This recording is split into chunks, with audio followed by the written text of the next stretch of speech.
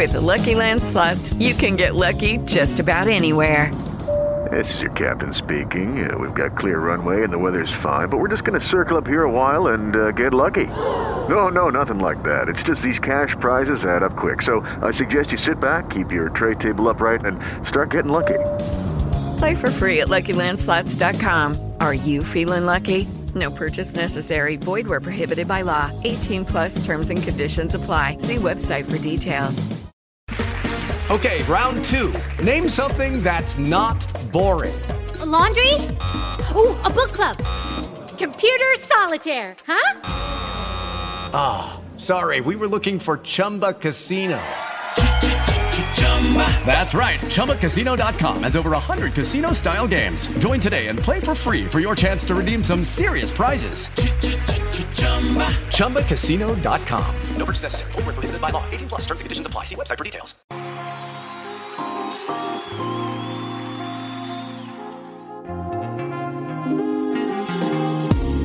Transforming Lives Bible Radio Show with Dr. V of Florence, South Carolina, and the Divine Church of Deliverance. Catch Transforming Bible Radio Show every Tuesday with Dr. V at 8 o'clock p.m. Eastern Standard Time right here on Positive Power and Double Attack Christian Media and Spreaker Podcasts.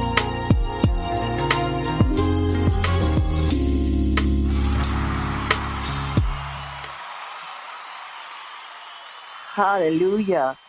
Hallelujah, hallelujah, and praise the Lord, everybody. Praise the Lord. Welcome back to the Transforming Lives Bible Radio Show. You are listening to your most favorite Bible radio host, none other than Dr. V, better known as Dr. Virginia Singleton, Senior Pastor of the Divine Church of Deliverance, located here in the Windy City of Florence, South Carolina. We are located at 550 Lawson Street, and you are welcome to come out and visit with us and worship in the Lord Jesus Christ at any time. We will be more than pleased to have you worship with us. We would like to say hello to our engineer and producer of this Bible Radio Ministry, Jerry Ross. Y'all always hear me say, he's my son from another mother, and I love him in the spirit as though I have met him already, never seen him face to face, but one day God will provide that opportunity. We thank God for him and using Jerry to provide this platform. We thank God for all of you, our faithful listeners and supporters who come back on this line to always support Transforming Bible Radio. We thank God for my husband who is sitting and listening with us on tonight and our church family. But most of all, we thank God for Jesus, who is the one who makes it completely possible for us to come before you on Tuesday evenings at 8 o'clock p.m. Eastern Standard Time so that we can hear a word from the Lord. So let us give honor where honor is due. Pause with me just a moment as we honor the Lord thy God in prayer. Precious Father, in the name of Jesus, we pause right now to tell you thank you. We want to thank you for life, health, and strength. Father, we want to thank you right now for the blood that is yet running warm in our veins. Father God, we thank you for another opportunity to come on this line and be able to give a word from you, oh God, to boys and girls, men and women, oh God, who is hungry for the word of the Lord. And Father God, tonight we ask that you touch our hearts, oh Lord, and prepare them.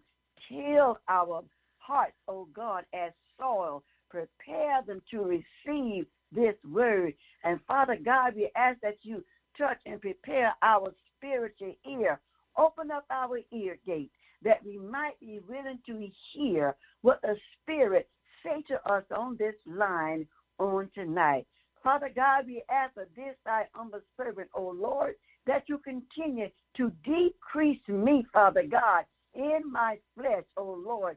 Decrease me and hide me so far behind the cross that man will no longer see me, but they will see the Spirit of the Lord that dwelleth on the inside of me. Increase me in my spirit, man, O Lord, that I begin to look just like you. We thank you now, and Lord, for those who are on the line, oh Lord, we ask, oh God, that you release the anointing, oh God, in their lives and in the lives of their families, that there be no need, no lack, and no want for anything, and that all of the blessings of Deuteronomy 28 shall chase them down and overtake them. And we command it to be so in the name of the Father, in the name of the Son, and in the name of the Holy Ghost.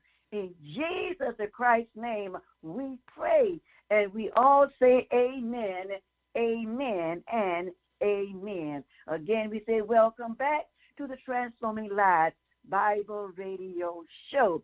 You are listening to your most favorite Bible radio host, Dr.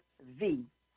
We want to thank you tonight for joining us, and we ask that you would be so gracious and kind.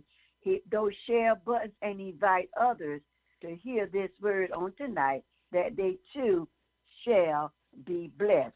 There is always a word from the Lord, and tonight our word shall come to us from the book of Revelation. That shall be our foundational text on tonight. And of course, we'll use a variety of scriptures that will support what our lesson is going to be about tonight. But if you will turn with us to our foundational passages tonight from Revelation chapter 22, and we're going to borrow verses 12 and 13. And those passages read, "And behold, I come quickly, and my reward is with me, to give every man according as his work shall be." And our key verse will be 13. "I am Alpha and Omega, the beginning and the end, the first and the last." Now, our topic for this Bible study discussion on tonight, with the help of the Holy Spirit, we're going to find out tonight some things about the identity of God. The identity of God. And when we talk about the identity of God, we are talking about the attributes of God. The attributes of God.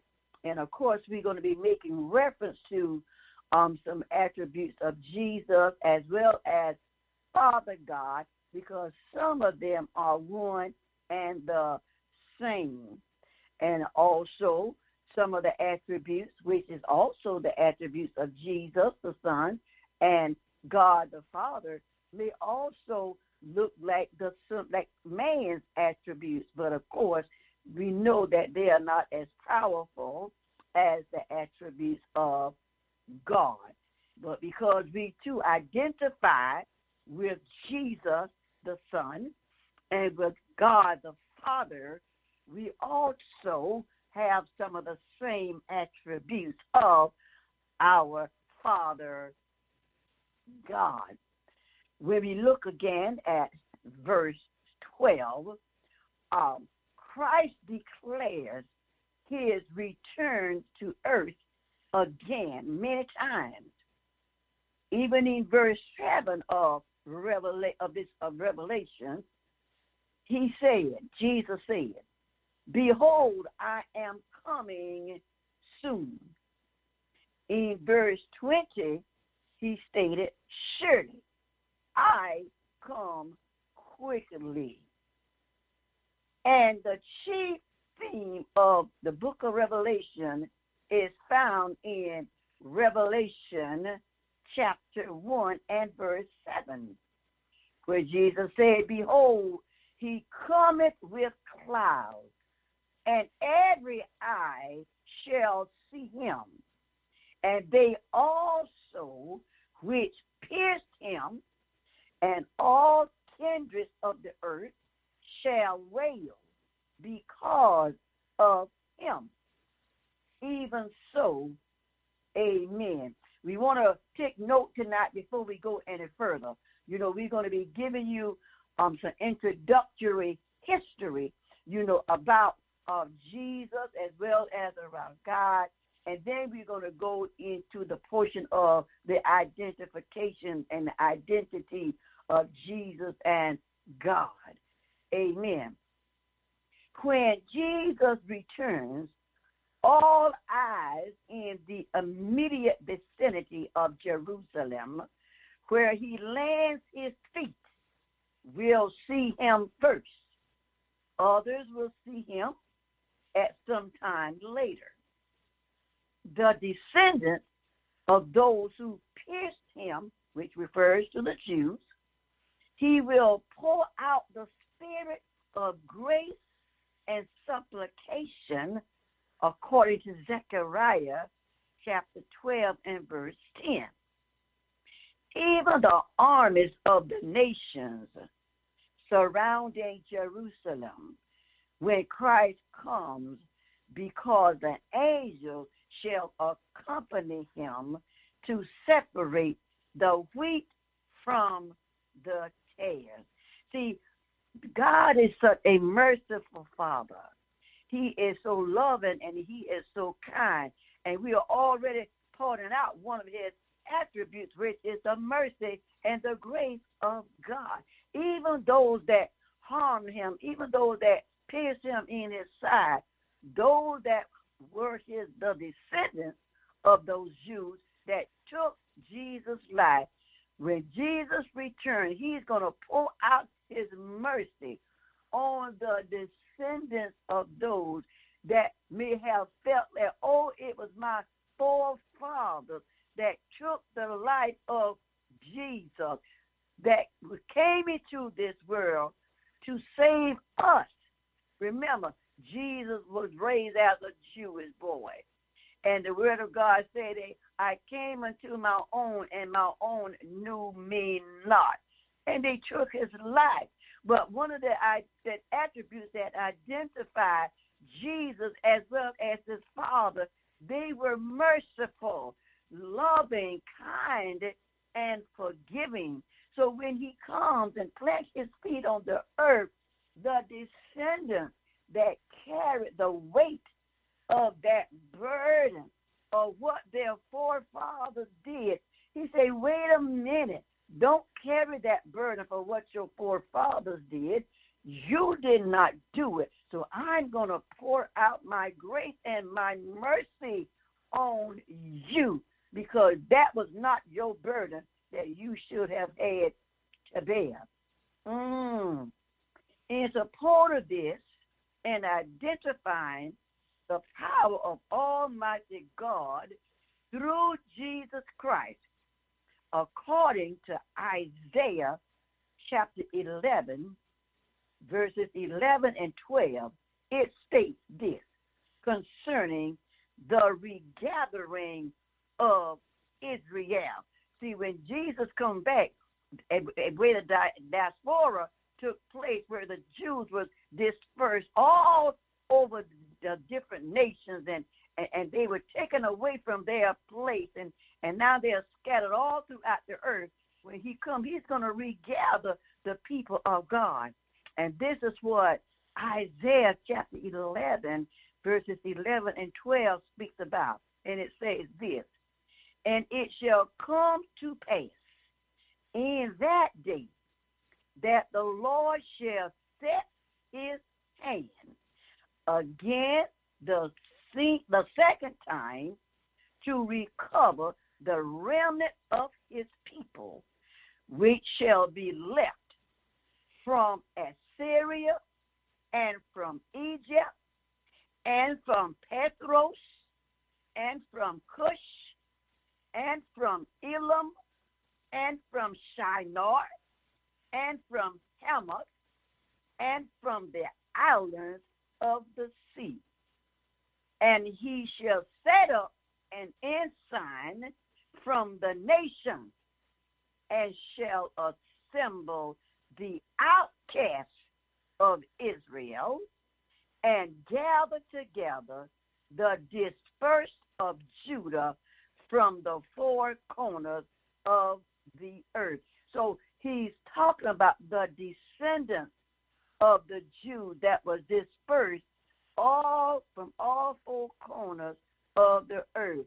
When Jesus comes at his second coming, when he plants his feet on the ground in Jerusalem, that's one of his main reasons he's coming back, is to regather the people of Israel first.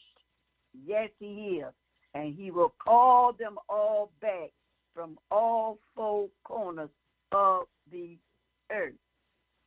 When Christ comes to reign in Jerusalem over all nations, he will undertake to gather all tribes of Israel from throughout the earth.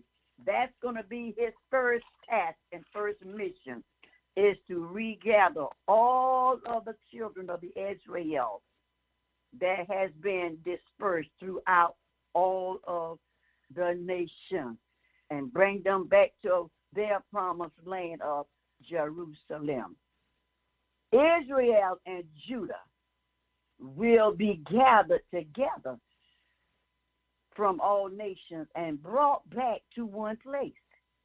Now, Israel, not Judah, Israel is called outcast, but not once were outcasts referred to Judah. It speaks here again in verse 12 of the outcasts of Israel being gathered when God builds Jerusalem, proving that they are Jews. In Isaiah chapter 16, verses 1 through 5, it is predicted that the outcasts of Israel will be in Palestine and then will flee from the Antichrist, get this, into, which was in the Bible, if we read, they will flee into a pagan nation, Moab. Read it yourself. I hope you have your Bible, and you can follow me with this. The children of Israel, the outcasts of Israel, will be in Palestine, and then they will flee from the Antichrist and go into a pagan nation called Moab for protection for the last 3.5 years. All outcasts of Israel will be gathered one by one back to Jerusalem. The text reads concerning Moab as a protector of Israel in the tribulation. See, that's why we can't point out things at anybody, because God chooses whomever he pleases to use to get his word done. We don't ever know who God is going to use. He says, I am the Lord thy God, and he created all men for his pleasure, so he will choose whomever he please. And when we actually read the text of Isaiah 16, 1 through 5, it reads, send ye the lamb to the ruler of the land from Selah to the wilderness, unto the mount of the daughter of Zion. For it shall be that as a wandering bird cast out of the nest, so the daughters of Moab shall be at the fords of Arnon. Take counsel, execute judgment, make thy shadow as the night in the midst of the noonday. Hide the outcast, bewray not him that wandereth. Let mine outcast dwell with thee, Moab. Be thou a covert to them from the face of the spoiler. For the extortioners ceaseth, the oppressors are consumed out of the land. And verse 5, and in mercy shall the throne be established, and he shall sit upon it in truth in the tabernacle of David, judging and seeking judgment and hasting righteousness. Oh, my goodness. Do you hear how God has already preordained that a pagan nation would protect his children until he decides to come and deliver them? Oh, my goodness. And then he will even show mercy unto them because they protected his children. That's why we cannot point fingers at anybody, because the identity of God is his mercy extends unto whomever he chooses to extend his mercy unto. Mankind cannot control the mercy of God. Mercy is one of the attributes of God. That's his attribute for ownership. Man does not own the attributes of God. God's identity belongs to him and him alone. It is he who chooses to distribute his attributes unto mankind as he pleases. Do we hear what is being said on tonight? So the identity of God belongs to him, but he chooses to distribute his identity to whomever he chooses to distribute his identity upon. And in mercy shall the throne be established. I will forgive whomever I choose to forgive, regardless to what man has done. God has that right. God has that privilege. Why? Because he is the only one who has the power to pass judgment upon anybody. He is the only one who passes the final say of what happens to anyone's life. He said, and he shall sit upon it in truth in the tabernacle of David. That seat in the tabernacle of David shall be the seat in that when the throne is now rebuilt in Jerusalem. That tabernacle is rebuilt in Jerusalem. And when the Lord shall come and sit on that throne in Jerusalem, he will exact justice according to how he chooses. Nobody can tell the Lord how to exact justice. It's his own right and it's his own privilege to exact justice, to give forgiveness to whomever he pleases. And what did it say? Judging and seeking judgment and hasting righteousness. It is him. It is his privilege. That is his identity. And we're going to talk about his attributes a little bit more. Why? He is the only one that has that ultimate supreme right to exact judgment according to what he chooses. He said why?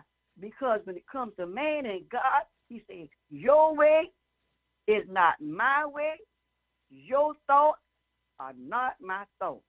We don't do things the way that God does a thing. God sees things different from man sees things. Why? Because God sees more than what man can see. Man can only see things from the outer. God sees the outer and the inner of a thing. That's why he is the only one that can give an ultimate judgment concerning any matter. When Jesus comes, every man's work will be tried according to not man's standards, but to God's standards. Do we realize tonight that we can never do anything good enough to please nobody in the flesh. Our work will be judged according to God's standards. 1 Corinthians chapter 3, verses 13 through 15 says this: every man's work shall be made manifest, for the day shall declare it, meaning the day is going to come, because it shall be revealed by fire. And the fire shall try every man's work of what sort it is. So that's why there should be no competition between nobody, no matter what your position is, no matter what your responsibility is. It doesn't matter what we think we are qualified to do, because when the Lord look at what each of us does, even if we have the same position doing the same work, when the Lord look at what we have done, he is going to look at it individually. He is not going to do a corporate judgment. He's going to look at it individually. If any man's work abide, which he have built thereupon, he shall receive a reward. If any man's work shall be burned, he shall suffer loss. But get this, but he himself shall be saved, yet so as by fire. What? And please hear that verse 15 again. I'm going to read that again. If any man's work shall be burned, he shall suffer loss. Not that he's going to lose out from being a part of God or lose his salvation if his work suffer loss. Because remember, the Bible have already taught us that it's not our works that's going to get us in the kingdom anyway. And that's where it goes on to say, if a man's work shall be burned, he's going to suffer loss, meaning that God is not going to be satisfied with the work that man did. But even if he's not satisfied with the work, but he himself shall be saved, yet so as by fire. What was that saying? A man will suffer loss if his works are burned, or not suffer loss if they are not burned. But he himself will be saved, that is, if he be in Christ. No matter if your works don't come up to par to meet God's standards according to what God was expecting your work to be, even if your works don't meet his standards, if you be in Christ, if you was working to please the Lord, if you did not do it all to meet his standards, but from the depths of your heart, all of your motives was in the right place, you had the right intentions, you was diligent in what you were doing, you was doing it all unto the Lord to please God, to bring glory to God. But when God tried your work, what you was doing, and you still came up short, if you was in Christ, if you was doing it to bring glory to him, even though you may suffer loss because your work came up short, he said, regardless of what happens to your work, you shall still be saved as long as you was in Christ. That's the attribute of God, his mercy and his loving kindness. If man give us a task to do, and if we mess it up, and if we come up short on the job, we might get fired. They may not give us another chance. They might demote us, or they just might kick us completely out, give us a pink slip, and they'll get somebody else and put somebody else in that position. But thank God for his grace. Thank God for his mercy. That's the identity of God. That's his attribute. He is not like man, and we better be thankful for that. Somebody should be jumping up and shouting wherever you are and saying, thank you, Lord, hallelujah, that you are not like man in the flesh. As long as I'm in Christ, And what I do it for you. Even if I come up short, I will not lose out on heaven. Now, we want to look at verse 13. This is the crux. Oh, the whole crux of tonight's lesson when we talk about the identity of Christ, of the identity of God. But now we want to tie in the eternity of Jesus Christ and identity of God. And you really can't talk about the identity of God without talking about the eternity and the identity of Jesus Christ. Why? Because when Jesus was here in the earth, he was here in the identity of his Father God. So we got to kind of intermingle the both of them together because Jesus walked in the earth as his Father. Oh, my goodness. And some of the many attributes that Jesus had was the same attributes of his Father. So you really can't separate the two of them. So we'll kind of touch on the eternity of Jesus Christ and the identity of God because some of them are one and the same.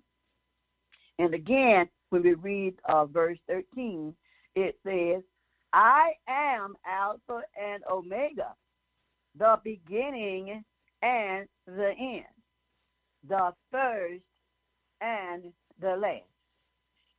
Even though Jesus stated that there, Jesus also said that same thing in chapter 1 of Revelation and verse 8.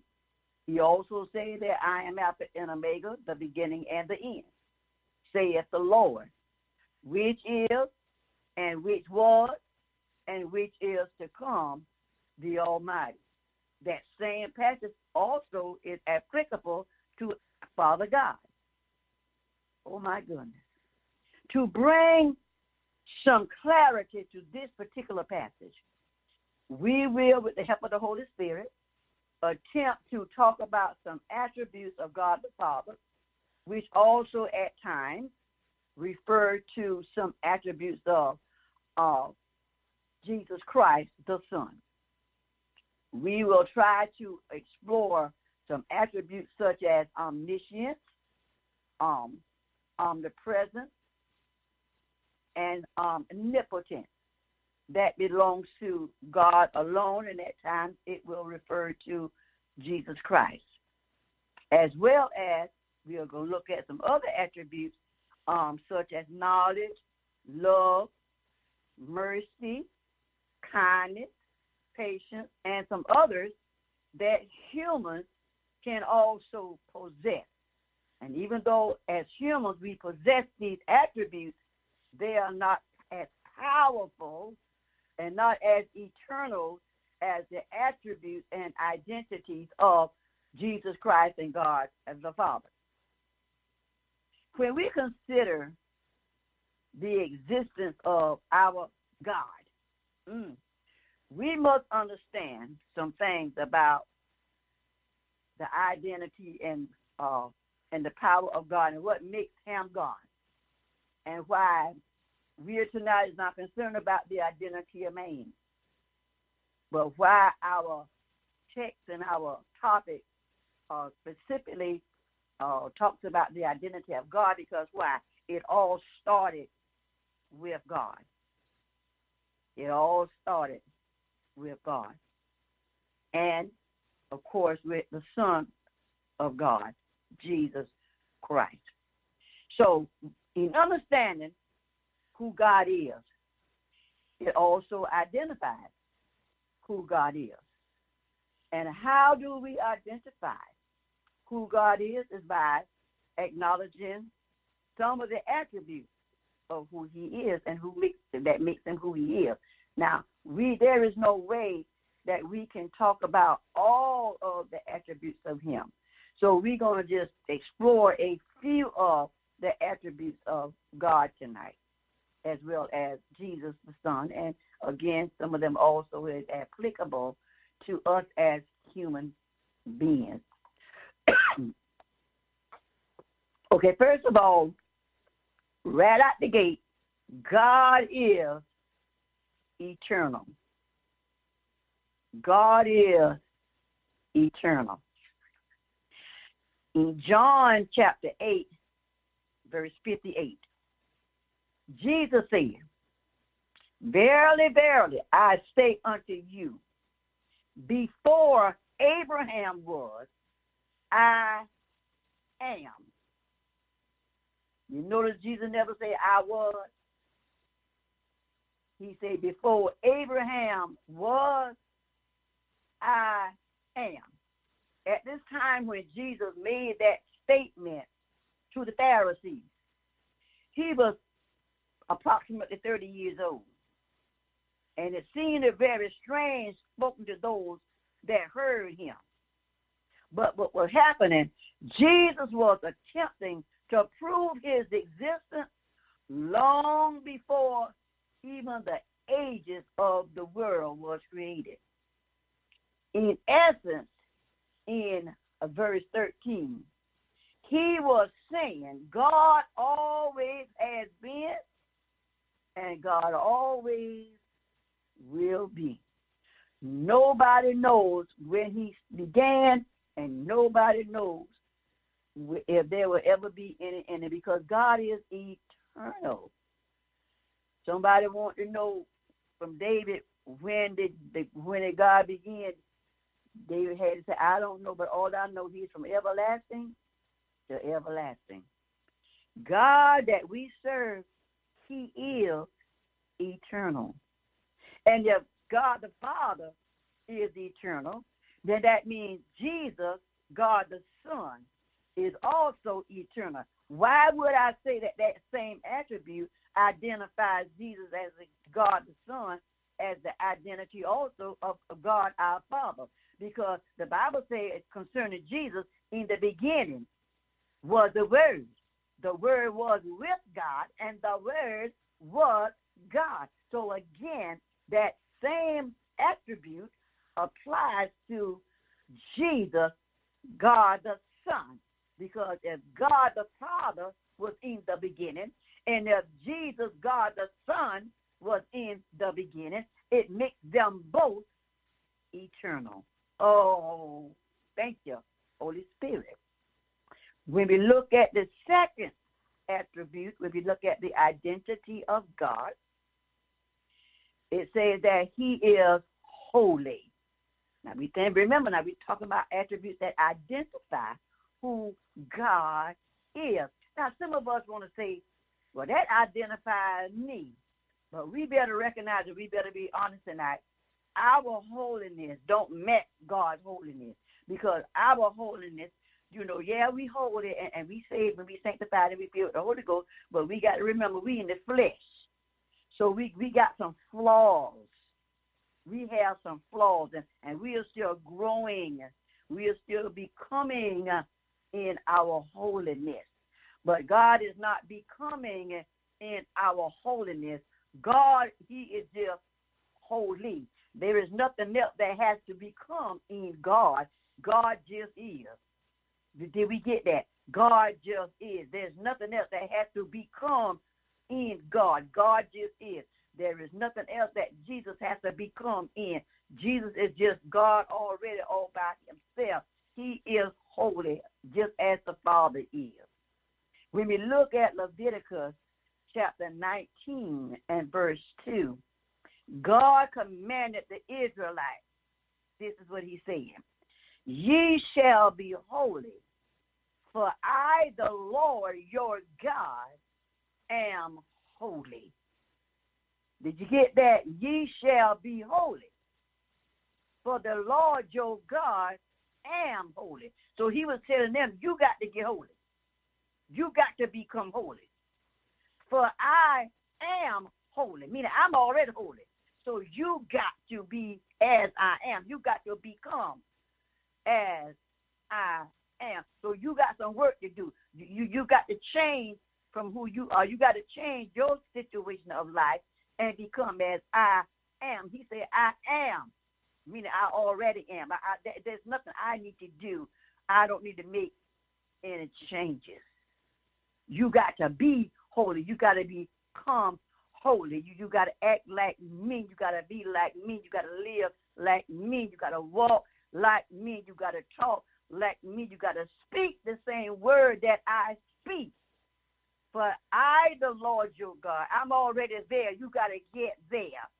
So that's why we can say that we are holy, but we got to get to where God is. Then that means we're not perfect people. God is a perfect, holy God. And he don't expect that we're going to get perfect, but he do expect that we will allow him to perfect us so we can become as he is. God calls his people to be holy because holiness is built into God's character. That's his identity. That's just his character. It's just in his nature to be holy because that's just who he is. He said, I am holy. I am that I am. And there was nothing about him that needed to be changed. That's just who he is. That's his character. And guess what? This also applies to us. We have to become as he is. And if we say that we are God, and we are Godette, so we have to become as he is. Our character has to look like his character. There is no, well, how can we say that we are Christians and we have the character of demons? I'm not calling it back because it's true. We cannot say that we are Christians and have a demonic character. It's in God's character. That's just part of who he is. He is holy. So we have to allow him to teach us how to become as he is so that we can be holy. Why? Because he said, holiness without no man shall see him. And know that holiness is not a religion.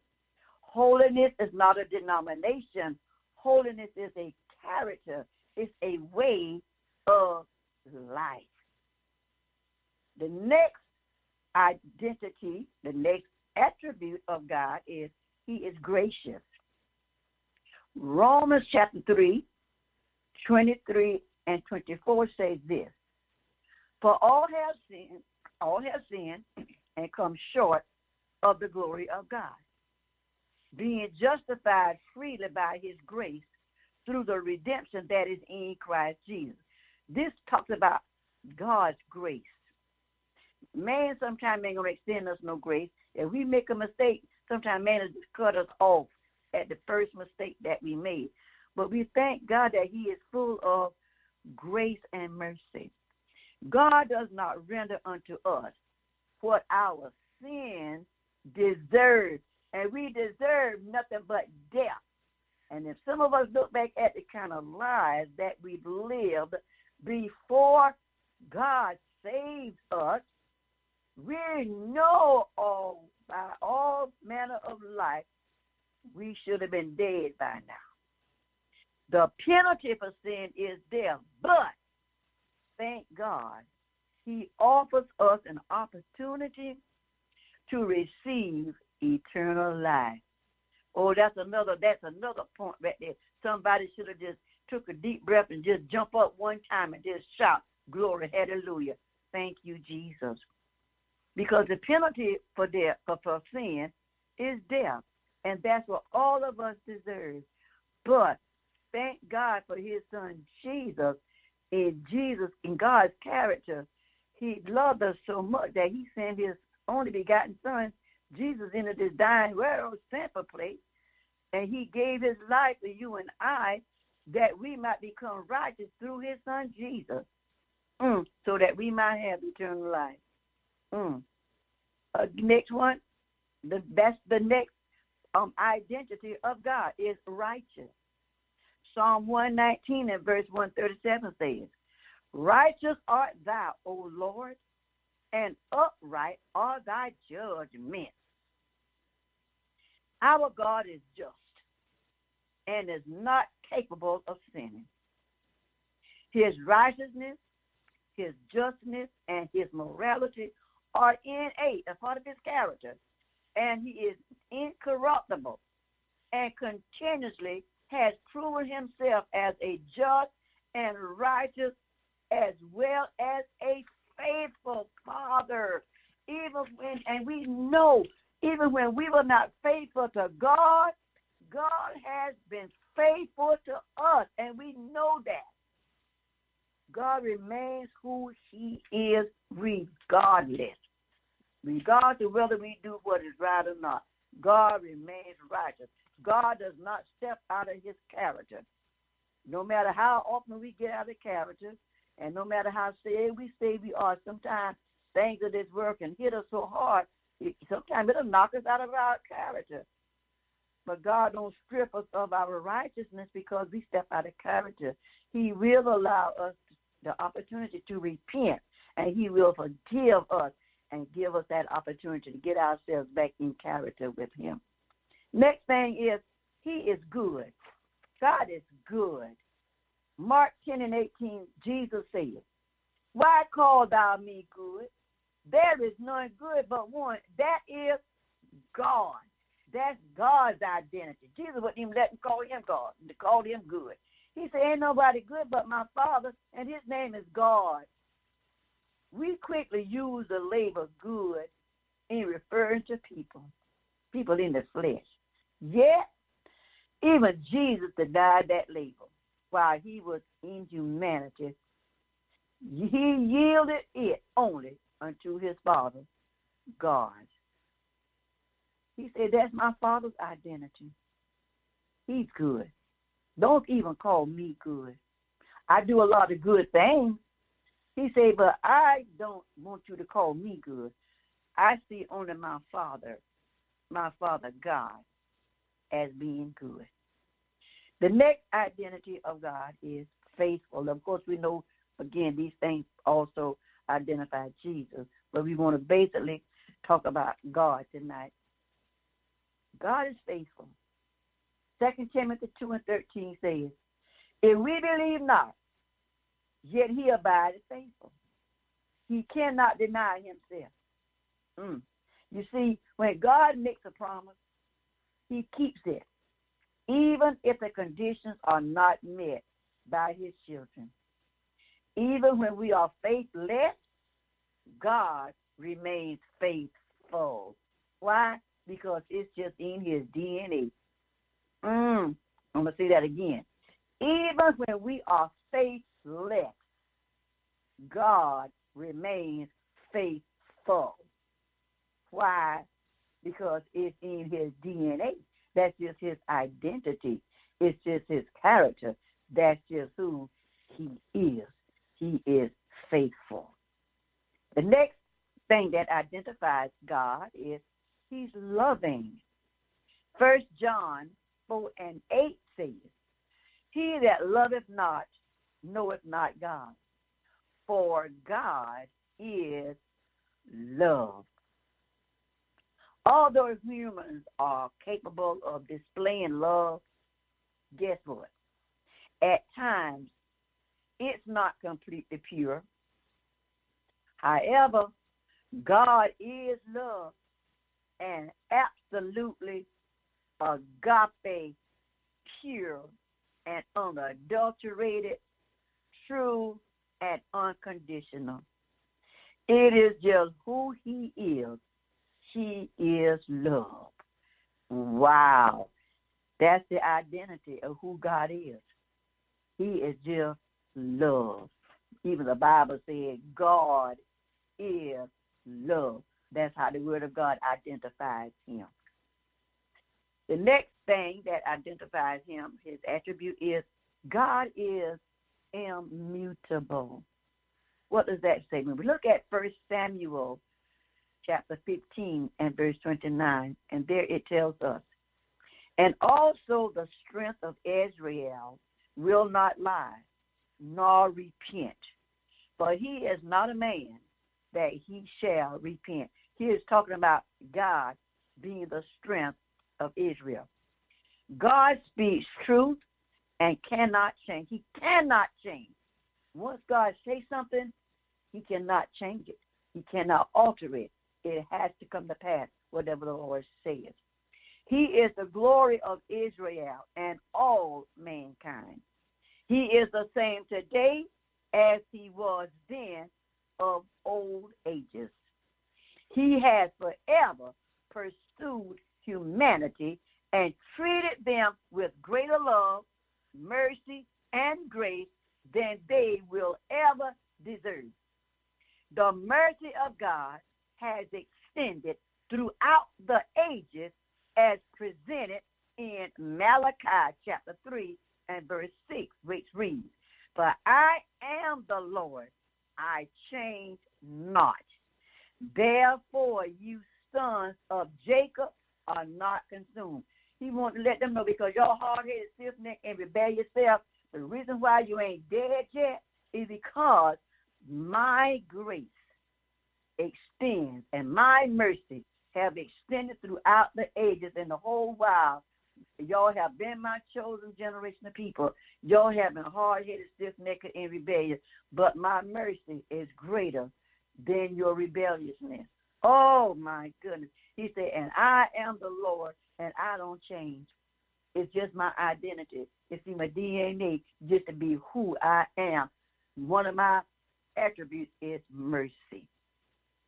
So you better thank me for my mercy. Oh, that's wonderful. That's good news right there. He said, therefore you sons of Jacob are not consumed. He said, that's why you're still living, because I am a God of grace and I'm a God of mercy. Then we want to look at the omnipotence of God. Jeremiah chapter 42 and verse 11. It says this: "Be not afraid of the king of Babylon, of whom ye are afraid. Be not afraid of him, saith the Lord, for I am with you to save you and to deliver you from his hand."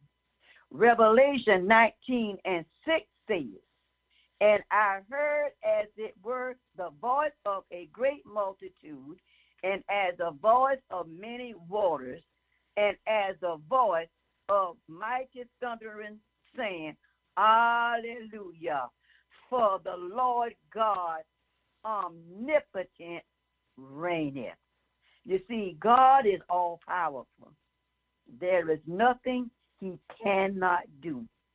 He spoke and created something out of nothing. His power heals and resurrects. He opened blind eyes.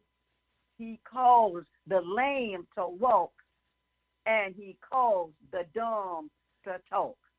You see, only God can do these things, and he does them supernaturally. That is what identifies him, his omnipotence and his ability to do things that's supernatural. Man cannot do these things. Then let us look at the omniscience of God. John 14, verse 29, Jesus says, "And now I have told you before it comes to pass, that when it comes to pass, ye might believe." You see, our Father God knows all things. The prophecies he gave through the prophets in the Old Testament has been fulfilled, and some of them are still coming to pass. Even now, thousands of years later, prophecies are still coming to pass. Like Father, like Son, like God, like Jesus. When we look at the omnipresence of God, Proverbs 15 and verse 3 tells us, "The eyes of the Lord are in every place, beholding the evil and the good." Oh, what is this thing? Very powerful. Which means that God is capable of being everywhere at the same time. Oh, yeah, I've heard somebody say, well, how can God be everywhere at the same time? This is a big, big world. Thank you, Holy Spirit. Well, Psalm 139 and verses 7 through 12 reminds us of this.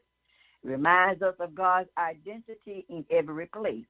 And it says, Whither shall I go from thy spirit? Or whither shall I flee from thy presence? If I ascend up into heaven, thou art there. If I make my bed in hell, behold, thou art there. If I take the wings of the morning and dwell in the uttermost parts of the seas, even there shall thy hand lead me, and thy right hand shall hold me. If I say, surely the darkness shall cover me, even the night shall be light about me. And verse 12, yea, the darkness hideth not from thee, but the night shineth as the day. The darkness and the light are both alike to thee. What is happening here? Though God's personal body is only at one place at any given time, guess what?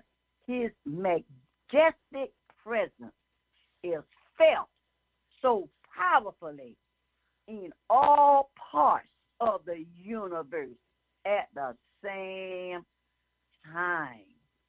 Therefore, no man can escape his presence, even though he cannot physically see God. God's identity in his spirit of his anointing and his majestic presence illuminates through the anointing of God, which makes his presence known throughout the earth. Also, God's identity is presented in plant life, in the sun, in the moon, in the stars, in very nature itself, as well as in humankind. There is no place that exists outside of God's presence where we can hide from him. Amen? Because the identity is God, and Jesus Christ, the Son of God, is in every one of us who are Christians and who have accepted the Son as our personal Savior. Every day of our lives, we walk as little gods in this earth because we have taken on the identity of God the Son, Jesus Christ. Oh, we want to thank God tonight for this word as we close with Psalm 103 and verse 8. The identity of God says this: the Lord is merciful and gracious, slow to anger, and plenteous in mercy. And it talks about the compassion of our Father. Oh, we are so grateful tonight. We want to thank God for all of our faithful listeners tonight. We thank God for this word because I choose to believe that somebody's heart has been filled with this word tonight, and they will change because they heard this word, and they will understand now that they are little identities of God, and their lives will change. And not only that, somebody is going to be transformed by this word. We thank our faithful listeners for tuning in with us tonight. We want to thank Jerry Ross Live Worldwide. We want to thank PositivePower21.org for providing this platform for us again and again and again. Following Transforming Lives Bible Radio, you will be listening at Paula Breon on Thy Testimony, and following Thy Testimony, you'll be listening at Veronica Brown on Pearls with Veronica. We thank God for you. Live richly in the Lord Jesus Christ, because everything that the Lord promised you, it is already yours. Get it by faith, not by sight. And remember, you are a little ID of the Lord Jesus Christ. This is Dr. B. We love you. And until next week, same time, same place, we say good night.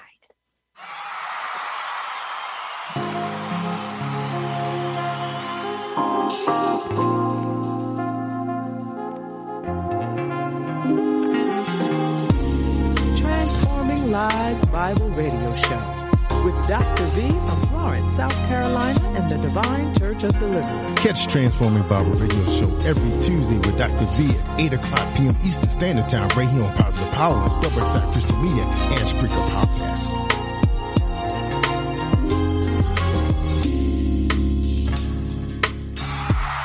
You're listening to Joy Slide Worldwide Podcast.